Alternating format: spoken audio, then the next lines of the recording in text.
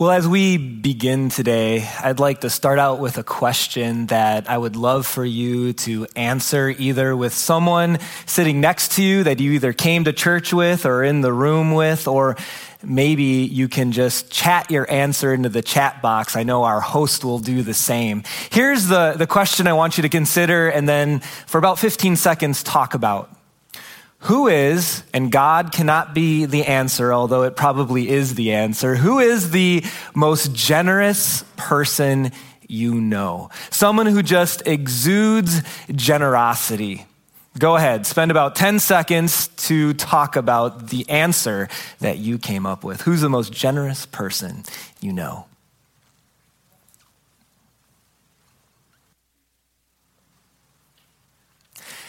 When I think about the answer to this question, a couple of the people I think about are my grandma and grandpa Zastro. They happen to be my mom's parents who are now in heaven.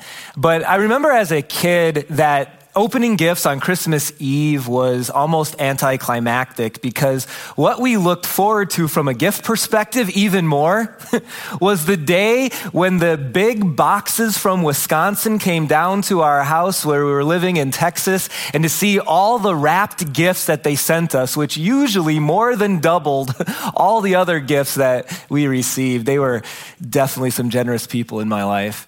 I also think of many of you, not only the generosity that you show to this congregation, but also the generosity that I've been able to experience personally and my family, whether it's you helping me out with some home repairs or a computer problem or maybe some car repairs. There's a bunch of generous people here at North Cross. But as you think of this word, as you think of the word generosity, the truth is that it almost always has a positive connotation, right? I mean, you would much rather be considered generous than greedy, generous than stingy. Generous is an attribute that I think so many of us aspire to, right? We would like for people to consider us to be generous. It is an attribute we value. And the thing that I want you to know today is that God values generosity as well. Generosity is a value is an attribute that God values as well. And there's a lot of different ways to be generous. You can be generous with your time. You can be generous with the care that you give to others. You can be generous in using your skills and your talents for certain things. Maybe you volunteer at school, or maybe you're a coach or something else. But today, we're going to get really specific. The area of generosity we're going to be talking about the most today is generosity when it comes to our money, our finances, our material blessings. And you might be wondering, how does this fit with a series about thankful or being filled with thanks? So that leads us to our first fill-in for today. It goes like this: that a thankful person will be a generous person. People who are truly filled with thanks, who are thankful, that will absolutely be seen in their generosity. It's something that I probably can guess that none of you, as you got up this morning, were thinking, you know what? Of all the things that we could be talking about in church today, I just really hope that Ben talks about money and finances. Or the truth is, over 17 years of being a pastor, I've had a lot of people give me sermon series ideas. Never once has someone said, hey, I think we should do 2 months on money and how to use it and how to give. And I suppose that this particular year that we're in might make a sermon or a message about finances and generosity seem to be even a little more difficult or weird. And the reality is I had planned this week, and as I thought about this topic in the season that we're in, it's an opportunity for a very unique perspective. And yet the truths that God gives to us are exactly the same. Because here's the reality. Seasons like we're in, seasons like this one, they can expose an unhealthy relationship with money. Now, I know for all of you, necessarily, maybe this hasn't been a difficult financial year. But for many of us, either it's been difficult or at the very least, it's raised questions about the future, about retirement, about our jobs. And it's in seasons of plenty where we don't always maybe understand or maybe think about what our relationship with money really is, because we don't need to. Things are just going fine. But when things are scarce, it uncovers some things in our hearts and our minds. So, for instance, seasons of scarcity can sometimes uncover where it is we truly put our trust and our security and confidence for the future. And I'm not saying that any of us celebrate when the retirement fund goes down or up or whatever it might be, but yet at the same time, we recognize that those are things we cannot count upon, and that our true security in seasons of scarcity needs to be found in the giver and not in the gifts. It's in seasons like this where sometimes we can find that what we're trying to find happy in is buying things, is having the right stuff around us to buy ourselves or to provide ourselves happy. And you and I both know that does not work. It may work for a moment, but money cannot buy happiness. I think in society, a lot of times, it's what you have or what you drive or what's in your bank account or what you're able to wear that actually tends to project sometimes who you are. A lot of times people in and with their money, society tries to tell us that can show who you are. It's your identity, what you have or what you wear. And it's in seasons of scarcity that we're reminded that that's just not true. Who you are, money can't tell us that. Money can't give that to us. Money is a blessing that God gives to us.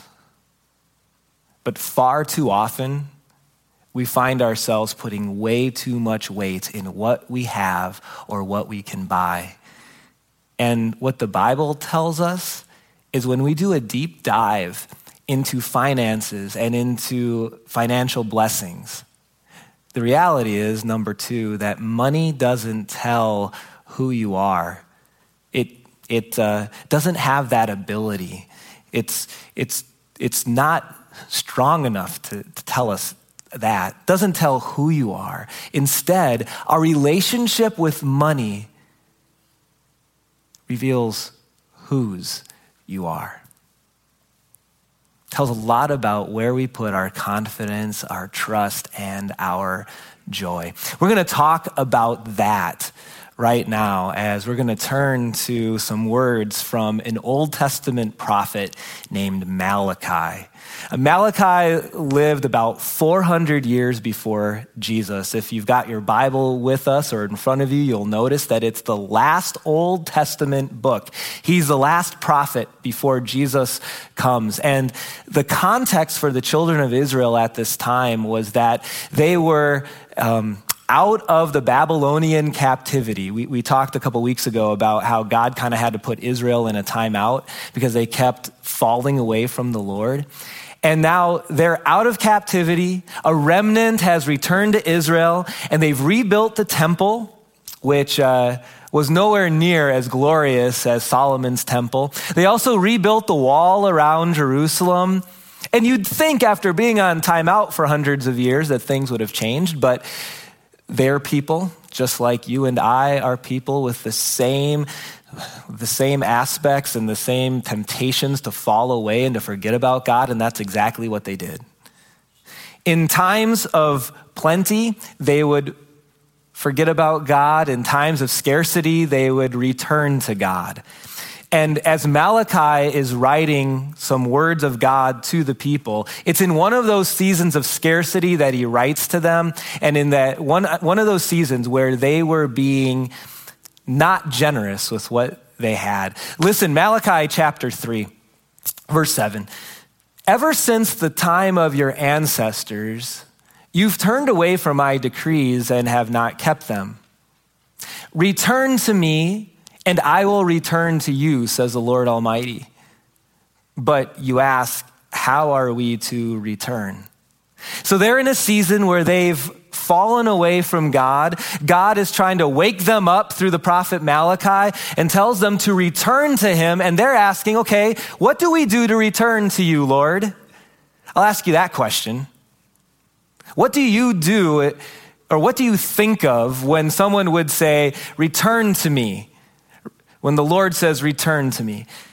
Some of the things that I've noticed with people, and all of these are good, none of them are bad. One of the things people often do when they want to return to the Lord is attend church. You know, you get out of the habit maybe of attending church, whether in person or now online, and returning to God sometimes for some people means I'm going to get back into the habit of going to church on Sunday or on Saturday or whatever it is. And that's a good thing, but that's not what God was talking to the Israelites about. Another thing sometimes in returning to the Lord would be prayer and Bible study. I'm going to get into a daily habit of spending time with the Lord in prayer and Bible study. And that is a good thing. It's not what God speaks to the people or the Israelites about. Or maybe it's a big change in your lifestyle, something going on in your life that you really need to change, and returning to God means that you're going to change that thing. Sometimes that's what returning to God means, but that's not what Malachi is going to talk about. Interestingly enough, well, let's read what God says. Malachi chapter 3. Will people rob God? Yet you rob me. But you ask, how are we robbing you? And God replies, in tithes and in offerings. And so God is calling them to return to him, and he tells them not to work on their worship attendance, not to get back into prayer and Bible study. Again, those are good things, but it's interesting. In this reality, in this aspect, God is saying the way you return to me has to do with your offerings, has to do with your tithes. It's probably not what we would have thought, and it makes us wonder some things. Maybe it makes us wonder, does God need us? Is that why God here is so concerned about the offerings? Is God up in heaven hoping that we give back to him because otherwise he won't be able to accomplish his will or his plan? I will tell you, absolutely, that's not happening. He's not waiting on us like our offering is the only way that his plans can be accomplished. In fact, the psalmist writes this, Psalm 50, I have no need of a bull from your stall, God says, or of goats from your pens. For every animal of the forest is mine, and also the cattle on 1,000 hills. Everything already is God's. He doesn't need us. He doesn't need our offerings. In fact, if there was something that he needed from us, you know what the Almighty Creator would do? He would just take it. He doesn't need to wait on us. So if it's not that God needs us, and I think you would have known that intuitively already if he's all powerful, then why does he care about offerings? Why does he care about being generous? Why does God care about our giving? God knows how we're wired. God understands that sometimes the gift can become more important than the giver. Or to put it this way, our next fill-in, that money competes for first place in our hearts. Financial blessings, material wealth, it so easily can compete for first place in our hearts. God knows that. God understands that. In the New Testament, there's this verse that many of us know, and it's not that money is the root of all evil. What is the verse? That the love of money is the root of all types or all kinds of evil. The problem is not the gift. God wouldn't give us gifts if they weren't blessings. It's when we, in our apathy or in our forgetfulness or in our lack of focus, begin to put too much focus on the wrong thing. And for the Israelites, that was happening. That the gifts were becoming more important than the giver. They had things mixed around, or to put it this way, the Israelites didn't really own their money owned them. Their possessions owned them. And God, in his wisdom and in his love, recognized this is something I need to talk to them about. Because when we put too much emphasis on what we have, it is so easy for us not only to have a wedge in our relationship with God, but we begin to be less happy, less confident, less sure. He understands the blessing in all ways of having the giver be number one in our lives. Let's go back to the verses. God continues here through Malachi. He says to the Israelites, you're under a curse, you're a whole nation, because you're robbing me. Bring the whole tithe into the storehouse, that there may be food in my house. So it wasn't that the Israelites weren't giving God anything. They just weren't being generous. They weren't giving their first and their best. If you read through the first few chapters of Malachi, you're going to find some examples of that. So for instance, when they would take a lamb to give as an offering, what the giver deserves is the best lamb. Sometimes you've heard the term an unblemished lamb. But instead, they would go to the pen and they would find the lamb that had diseased meat that, they wouldn't be able to eat anyway. Or maybe it's the one that had a limp or some recessive gene or something like that. Maybe 5 legs instead of 4. I'm making that part up. But they would pick up, or they would take the lambs or the sheep or the goats that they didn't want, and that's what they would give to God.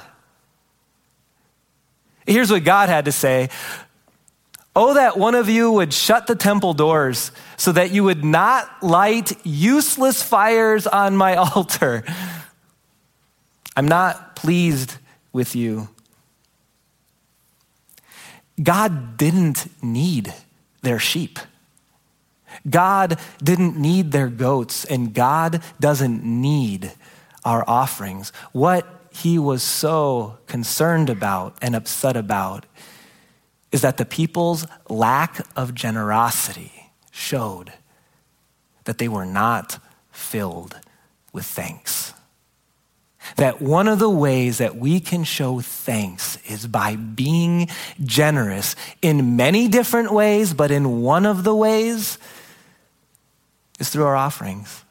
Now, I know none of us have gone to a sheep pen, at least I don't think, and brought a diseased sheep to God. So maybe that doesn't relate to us that well. But here's another way to think about it. And I brought some things from my kitchen here today. So these Tupperware containers are containers that you'll often find in our refrigerator, not empty, but filled with food that we haven't eaten from the last meal. We fill these things with leftovers. And, there are some foods that taste better as leftovers. Maybe there's a soup that just needs a little more time to marinate. And when you eat it on the second day, sometimes turkey is this way with the right sides. It can taste even better that second day. But for most of us, we'd rather eat the food right when it's done. Many of us, some of us even have phobias over leftovers. We just don't like leftovers. And no matter how we feel about it personally, here's what I also know, is that if you had some honored guests over to your house, what I'm guessing probably has never happened, unless you forgot they were coming. But if you were planned, the plan never was, that when mealtime comes around for our guests, we're just going to go into the refrigerator and see what's in there. Some old hard noodles or maybe some peas from a week ago. And, I don't know what this is, but, I'm sure if we nuke it, it'll taste okay, maybe. You'd never do that for an honored guest, right? Because leftovers aren't meant for the guest. Leftovers are meant for us, right? Maybe that helps. And here's how I want to say it, that we don't have a leftovers type of God. And yet, in many ways, I think sometimes that's the way we give back to him, is what's left over. And for some of you listening online or in the room, I don't know that there even needs to be a whole lot of guilt about that right now, because maybe never anyone has talked to you about that. Maybe you haven't understood the idea of what giving back to the Lord and being generous looks like. So let's talk about that for a second. One of the most helpful passages for me to get my mind and my heart straight is something Paul wrote to Corinthian Christians when he wrote this in 2 Corinthians 9. Each Corinthian Christian should give what he has decided in his heart to give. Okay, so when I was a kid, when it came to giving, until my parents taught me about this, what would happen is I would buy all the toys and candy that I wanted. And then if I had a quarter left over, that's what I'd put in the offering. And was that better than giving nothing? I suppose in some ways. But at the same time, do you see, that type of giving was treating God like a leftover. But what if we all personally, this might be the most mind-changing, life-changing thing we could do when it comes to generosity. What if we took some time, and some of you have already done this, took some time before we receive our check, before we receive our paycheck, as we're budgeting, to think, what does generous look like? That we decide in our hearts what it looks like to give back to the Lord in a way that is not leftover giving. For me, I was taught, and I firmly believe that because God is always the first giver, and when we've been given much is expected, that thinking about a percentage has always been helpful for me. In the Old Testament, God commanded a 10%. In the New Testament, we have Christian freedom over that. But here's what I know. God has given us everything we have. We need to manage all of it to his glory. It's like if I allowed you to borrow my car, would you just manage some of it, take care of some of it? You would take care of all of it, right? We are to manage everything he's given to us to his glory, and part of that management is giving some of it back to him, is being generous. Here's what I want you to know. As always, God is the greatest example of this. There's this verse that James writes that in the New Testament that I thought has such application for this topic. It goes like this. God chose to give us birth through the word of truth. Basically, God chose to change our lives, to make us his children, to give us hope and a future, that we might be, that our identity is kind of like a first fruits of all he created. You know what a first fruit is? We could go way into detail with this, but in essence, a first fruit is your first and your best. It was kind of the first and the best of your crops. I thought it was so ironic that as God says, as your creator, as your savior, give me your first fruits, he looks at you, and me, and because of Christ, that's how he considers us to be. And he treats us that way all of the time. He never gives us his leftovers. But God has always been about our forgiveness, our eternity, and his relationship with us. We see that through history. The entire Bible is God's love story of how he gave us what we didn't deserve, a Savior, and how that Savior came to this earth and treated us also like his first fruits, as he was here not for himself, but to be a servant and ultimately to die in our place so that we might experience blessing for eternity. We don't give anything more than what God has given to us. In fact, way, way less. Number 4, we are undeservedly God's first fruits. We are undeservedly God's first fruits. And so it's in response to the gospel that we are able to give, that we are able to respond and to give. We manage all that we have to the glory of God because it's all his. And part of what we can do as thankful people is to be generous, whether that be an offering to church, whether that be helping someone in need, is giving back, being generous in what we have and what we've been given. Malachi writes how God ends this section, and that's with a promise. Verse 10. Test me in this. Test me in this giving, says the Lord Almighty, and see if I will not throw open the floodgates of heaven and pour out so much blessing that there will not be room enough to store it. I will prevent pests from devouring your crops, and the vines in your fields will not drop their fruit before it is ripe, says the Lord Almighty. Now, I want you to know that this is a very specific blessing given to the Israelites, and that the specific application is not meant for us.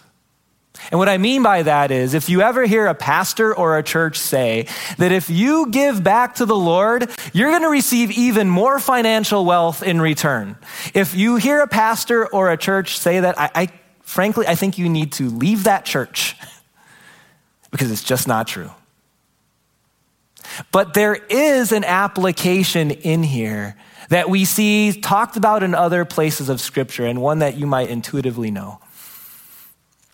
That when we do give back, and when we return the Lord to his rightful place in our hearts, it may not mean that we're going to get rich.